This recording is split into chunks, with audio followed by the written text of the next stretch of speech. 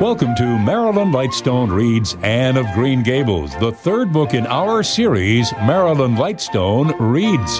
Now, Marilyn will bring the characters to life in this dramatic reading exclusively from the Zoomer Podcast Network. Without further ado, here is Marilyn Lightstone to read us Anne of Green Gables. Chapter 38. The Bend in the Road. Marilla went to town the next day and returned in the evening. Anne had gone over to Orchard Slope with Diana and came back to find Marilla in the kitchen, sitting by the table with her head leaning on her hand. Something in her dejected attitude struck a chill to Anne's heart. She had never seen Marilla sit limply inert like that. "Are you very tired, Marilla?" "Yes. No. Oh, I don't know," said Marilla wearily, looking up. "I suppose I am tired, but I haven't thought about it. It's not that." "Did you see the oculist? What did he say?" asked Anne anxiously. "Yes, I saw him. He examined my eyes.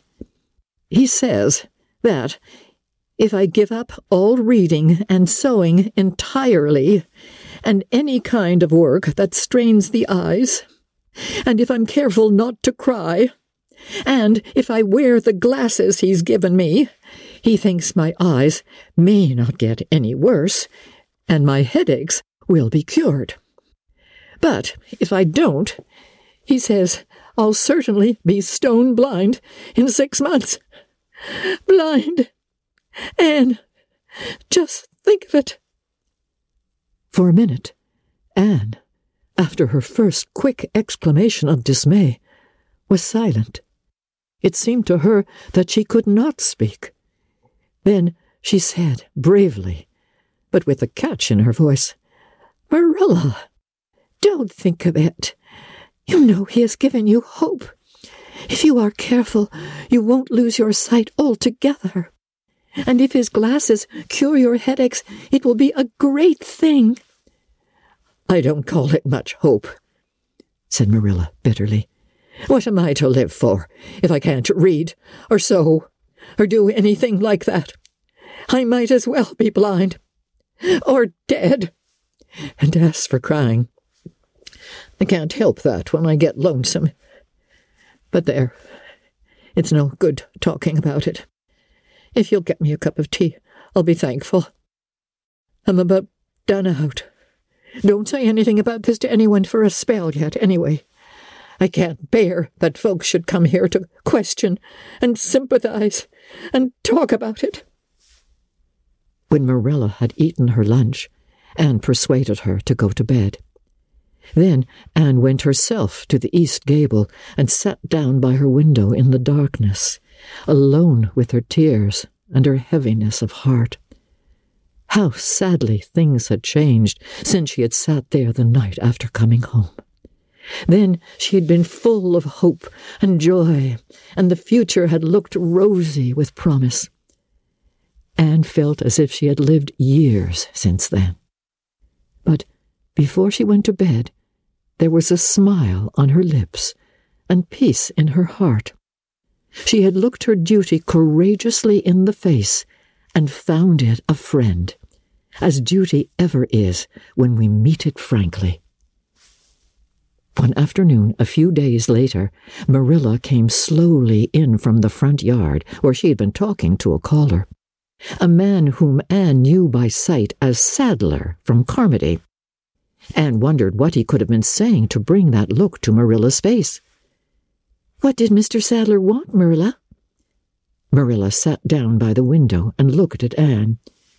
There were tears in her eyes, in defiance of the oculist's prohibition, and her voice broke as she said, "He heard that I was going to sell Green Gables, and he wants to buy it." "Buy it? Buy Green Gables?"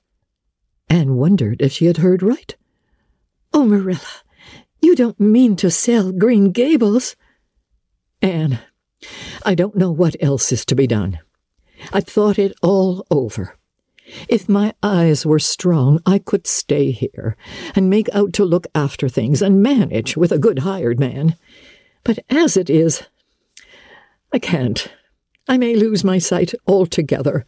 And anyway, I'll not be fit to run things. Oh, I never thought I'd live to see the day when I'd have to sell my home. But things would only go behind, worse and worse, all the time, till nobody would want to buy it. Every cent of our money went in that bank, and there's some notes Matthew gave last fall to pay.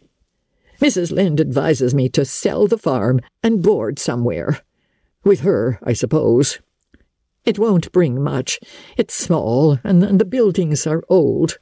But it'll be enough for me to live on, I reckon. I'm thankful you're provided for with that scholarship, Anne. I'm sorry you won't have a home to come to in your vacations, that's all. But I suppose you'll manage somehow. Marilla broke down and wept bitterly. You mustn't sell Green Gables, said Anne resolutely. Oh, Anne, I wish I didn't have to. But you can see for yourself. I can't stay here alone. I'd go crazy with trouble and loneliness. And my sight would go. I know it would. You won't have to stay here alone, Marilla. I'll be with you. I'm not going to Redmond. Not going to Redmond? Marilla lifted her worn face from her hands and looked at Anne. Why, what do you mean? Just what I say. I'm not going to take the scholarship. I decided so the night after you came home from town. You surely don't think I could leave you alone in your trouble, Marilla? After all you've done for me. I've been thinking and planning. Let me tell you my plans. Mr. Barry wants to rent the farm for next year. So you won't have any bother over that. And I'm going to teach. I've applied for the school here, but I don't expect to get it, for I understand the trustees have promised it to Gilbert Blythe. But I can have the Carmody School. Mr. Blair told me so last night at the store. Of course, that won't be quite as nice or convenient as if I had the Avonlea School. But I can board home and drive myself over to Carmody and back in the warm weather at least. And even in winter I can come home Fridays. We'll keep a horse for that. Oh, I have it all planned out, Marilla. And I'll read to you and keep you cheered up. You shan't be dull or lonesome, and we'll be real cozy and happy here together, you and I. Marilla had listened like a woman in a dream. Oh, Anne, I could get on real well if you were here, I know. But I can't let you sacrifice yourself so for me. It would be terrible. Nonsense. Anne laughed merrily. There is no sacrifice. Nothing could be worse than giving up Green Gables. Nothing could hurt me more. We must keep the dear old place. My mind is quite made up, Marilla. I'm not going to Redmond, and I am going to stay here and teach. Don't you worry about me a bit. But your ambitions, and I'm just as ambitious as ever. Only I've changed the object of my ambitions. I'm going to be a good teacher, and I'm going to save your eyesight. Besides, I mean to study at home here and take a little college course all by myself. Oh, I've dozens of plans, Marilla. I've been thinking them out for a week. I shall give life here my best, and I believe it will give its best to me in return. When I left Queen's, my future seemed to stretch out before me like a straight road. I thought I could see along it for many a milestone. Now, there is a bend in it. I don't know what lies round the bend, but I'm going to believe that the best does. It has a fascination of its own, that bend, Marilla. I wonder how the road beyond it goes, what there is of green glory and soft checkered light and shadows, what new landscapes, what new beauties, what curves and hills and valleys further on. I don't feel as if I ought to let you give it up, said Marilla, referring to the scholarship. But you can't prevent me. I'm 16 and a half. Obstinate as a mule, as Mrs. Lynde once told me, laughed Anne. Oh, Marilla, don't you go pitying me. I don't like to be pitied, and there's no need for it.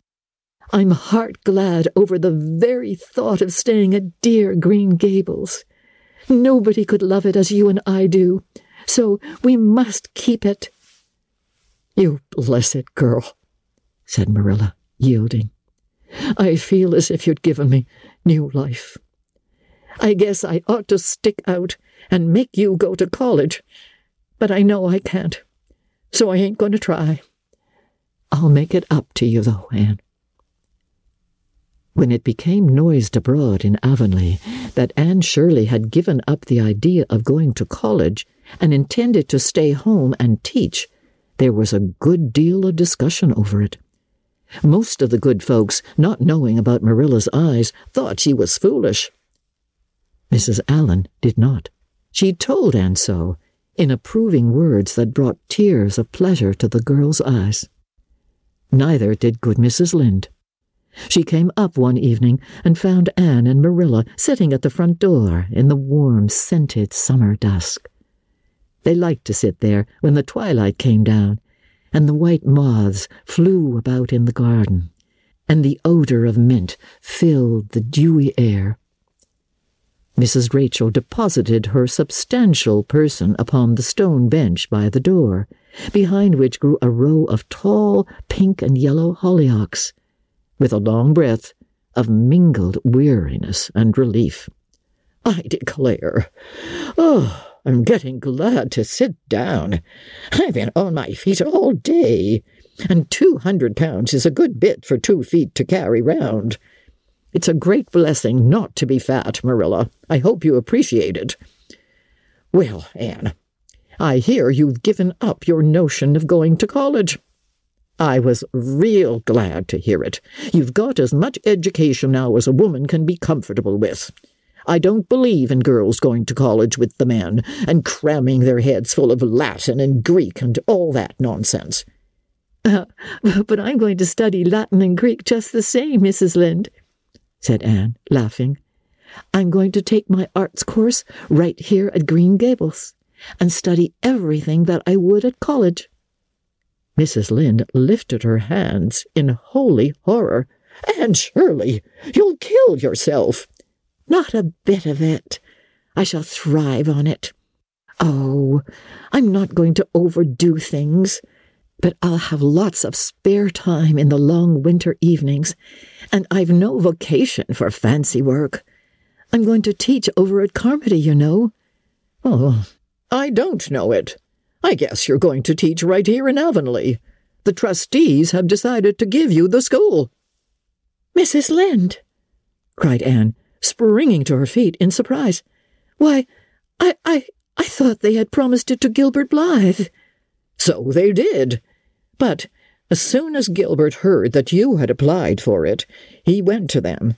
They had a business meeting at the school last night, you know, and told them that he withdrew his application and suggested that they accept yours. He said he was going to teach at White Sands. Of course, he knew how much you wanted to stay with Marilla, and I must say, I think it was real kind and thoughtful in him, that's what. Real self-sacrificing, too, for he'll have his board to pay at White Sands, and everybody knows he's got to earn his own way through college. So, the trustees decided to take you. I was tickled to death when Thomas came home and told me. I don't feel that I ought to take it, murmured Anne. I mean, I don't think I ought to let Gilbert make such a sacrifice for me. I guess you can't prevent him now. He signed papers with the White Sands trustees, so it wouldn't do him any good now if you were to refuse. Of course you'll take the school. You'll get along all right now that there are no pies going. Josie was the last of them, and a good thing she was, that's what. There's been some pie or other going to Avonlea School for the last 20 years, and I guess their mission in life was to keep school teachers reminded that Earth isn't their home. Bless my heart, what does all that winking and blinking at the Barry gable mean? Diana is signaling for me to go over, laughed Anne. You know we keep up the old custom. Excuse me while I run over and see what she wants. Anne ran down the clover slope like a deer and disappeared in the furry shadows of the haunted wood. Mrs. Lynde looked after her indulgently. There's a good deal of the child about her yet, in some ways. There's a good deal more of the woman about her in others, retorted Marilla, with a momentary return of her old crispness. But crispness was no longer Marilla's distinguishing characteristic. As Mrs. Lynde told her Thomas that night, Anne went to the little Avonlea graveyard the next evening to put fresh flowers on Matthew's grave and water the Scotch rosebush. She lingered there until dusk, liking the peace and calm of the little place, with its poplars whose rustle was like low, friendly speech, and its whispering grasses growing at will among the graves. When she finally left it and walked down the long hill that sloped to the lake of shining waters, it was past sunset, and all Avonlea lay before her in a dream-like afterlight, a haunt of ancient peace. There was a freshness in the air as of a wind that had blown over honey-sweet fields of clover. Home lights twinkled out here and there among the homestead trees. Beyond lay the sea, misty and purple, with its haunting, unceasing murmur. The west was a glory of soft, mingled hues, and the pond reflected them all in still softer shadings. The beauty of it all thrilled Anne's heart, and she gratefully opened the gates of her soul to it.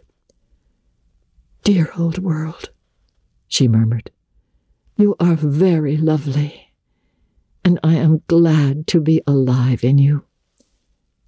Halfway down the hill, a tall lad came whistling out of a gate before the Blythe homestead. It was Gilbert, and the whistle died on his lips as he recognized Anne. He lifted his cap courteously, but he would have passed on in silence if Anne had not stopped and held out her hand. "Gilbert," she said, with scarlet cheeks, "I want to thank you for giving up the school for me. It was very good of you, and I want you to know that I appreciate it." Gilbert took the offered hand eagerly. "It wasn't particularly good of me at all, Anne. I was pleased to be able to do you some small service. Are we going to be friends after this? Have you really forgiven me my old fault?" Anne laughed and tried unsuccessfully to withdraw her hand. "I forgave you that day by the pond landing, although I didn't know it. What a stubborn little goose I was. I may as well make a complete confession. I've been sorry ever since." "We are going to be the best of friends," said Gilbert jubilantly. "We were born to be good friends, Anne. You've thwarted destiny enough. I know we can help each other in many ways. You are going to keep up your studies, aren't you? So am I. Come, I'm going to walk home with you." Marilla looked curiously at Anne when the latter entered the kitchen. "Who was that came up the lane with you, Anne?" "Gilbert Blythe," answered Anne, vexed to find herself blushing. "I met him on Barry's Hill." I didn't think you and Gilbert Blythe were such good friends that you'd stand for half an hour at the gate talking to him," said Marilla, with a dry smile. "We haven't been. We've been good enemies. But we have decided that it will be much more sensible to be good friends in the future. Were we really there half an hour? It seemed just a few minutes. But you see, we have 5 years' lost conversations to catch up with, Marilla. Anne sat long at her window that night, companioned by a glad content. The wind purred softly in the cherry boughs, and the mint breaths came up to her. The stars twinkled over the pointed firs in the hollow, and Diana's light gleamed through the old gap. Anne's horizons had closed in since the night she had sat there after coming home from Queen's.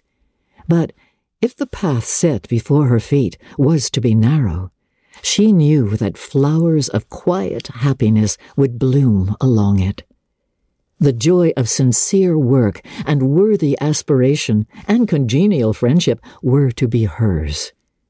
Nothing could rob her of her birthright of fancy or her ideal world of dreams. And there was always the bend in the road. God's in his heaven. All's right with the world, whispered Anne softly.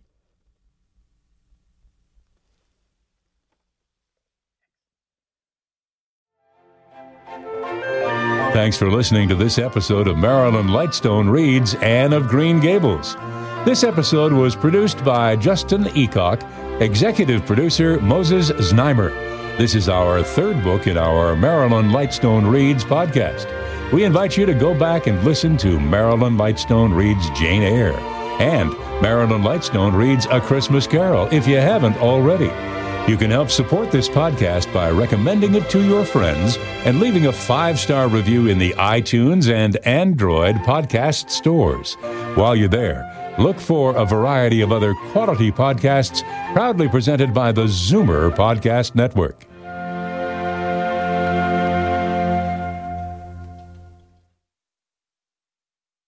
This podcast is proudly produced and presented by the Zoomer Podcast Network, home of great podcasts like Marilyn Lightstone Reads, Idea City on the Air, and The Garden Show.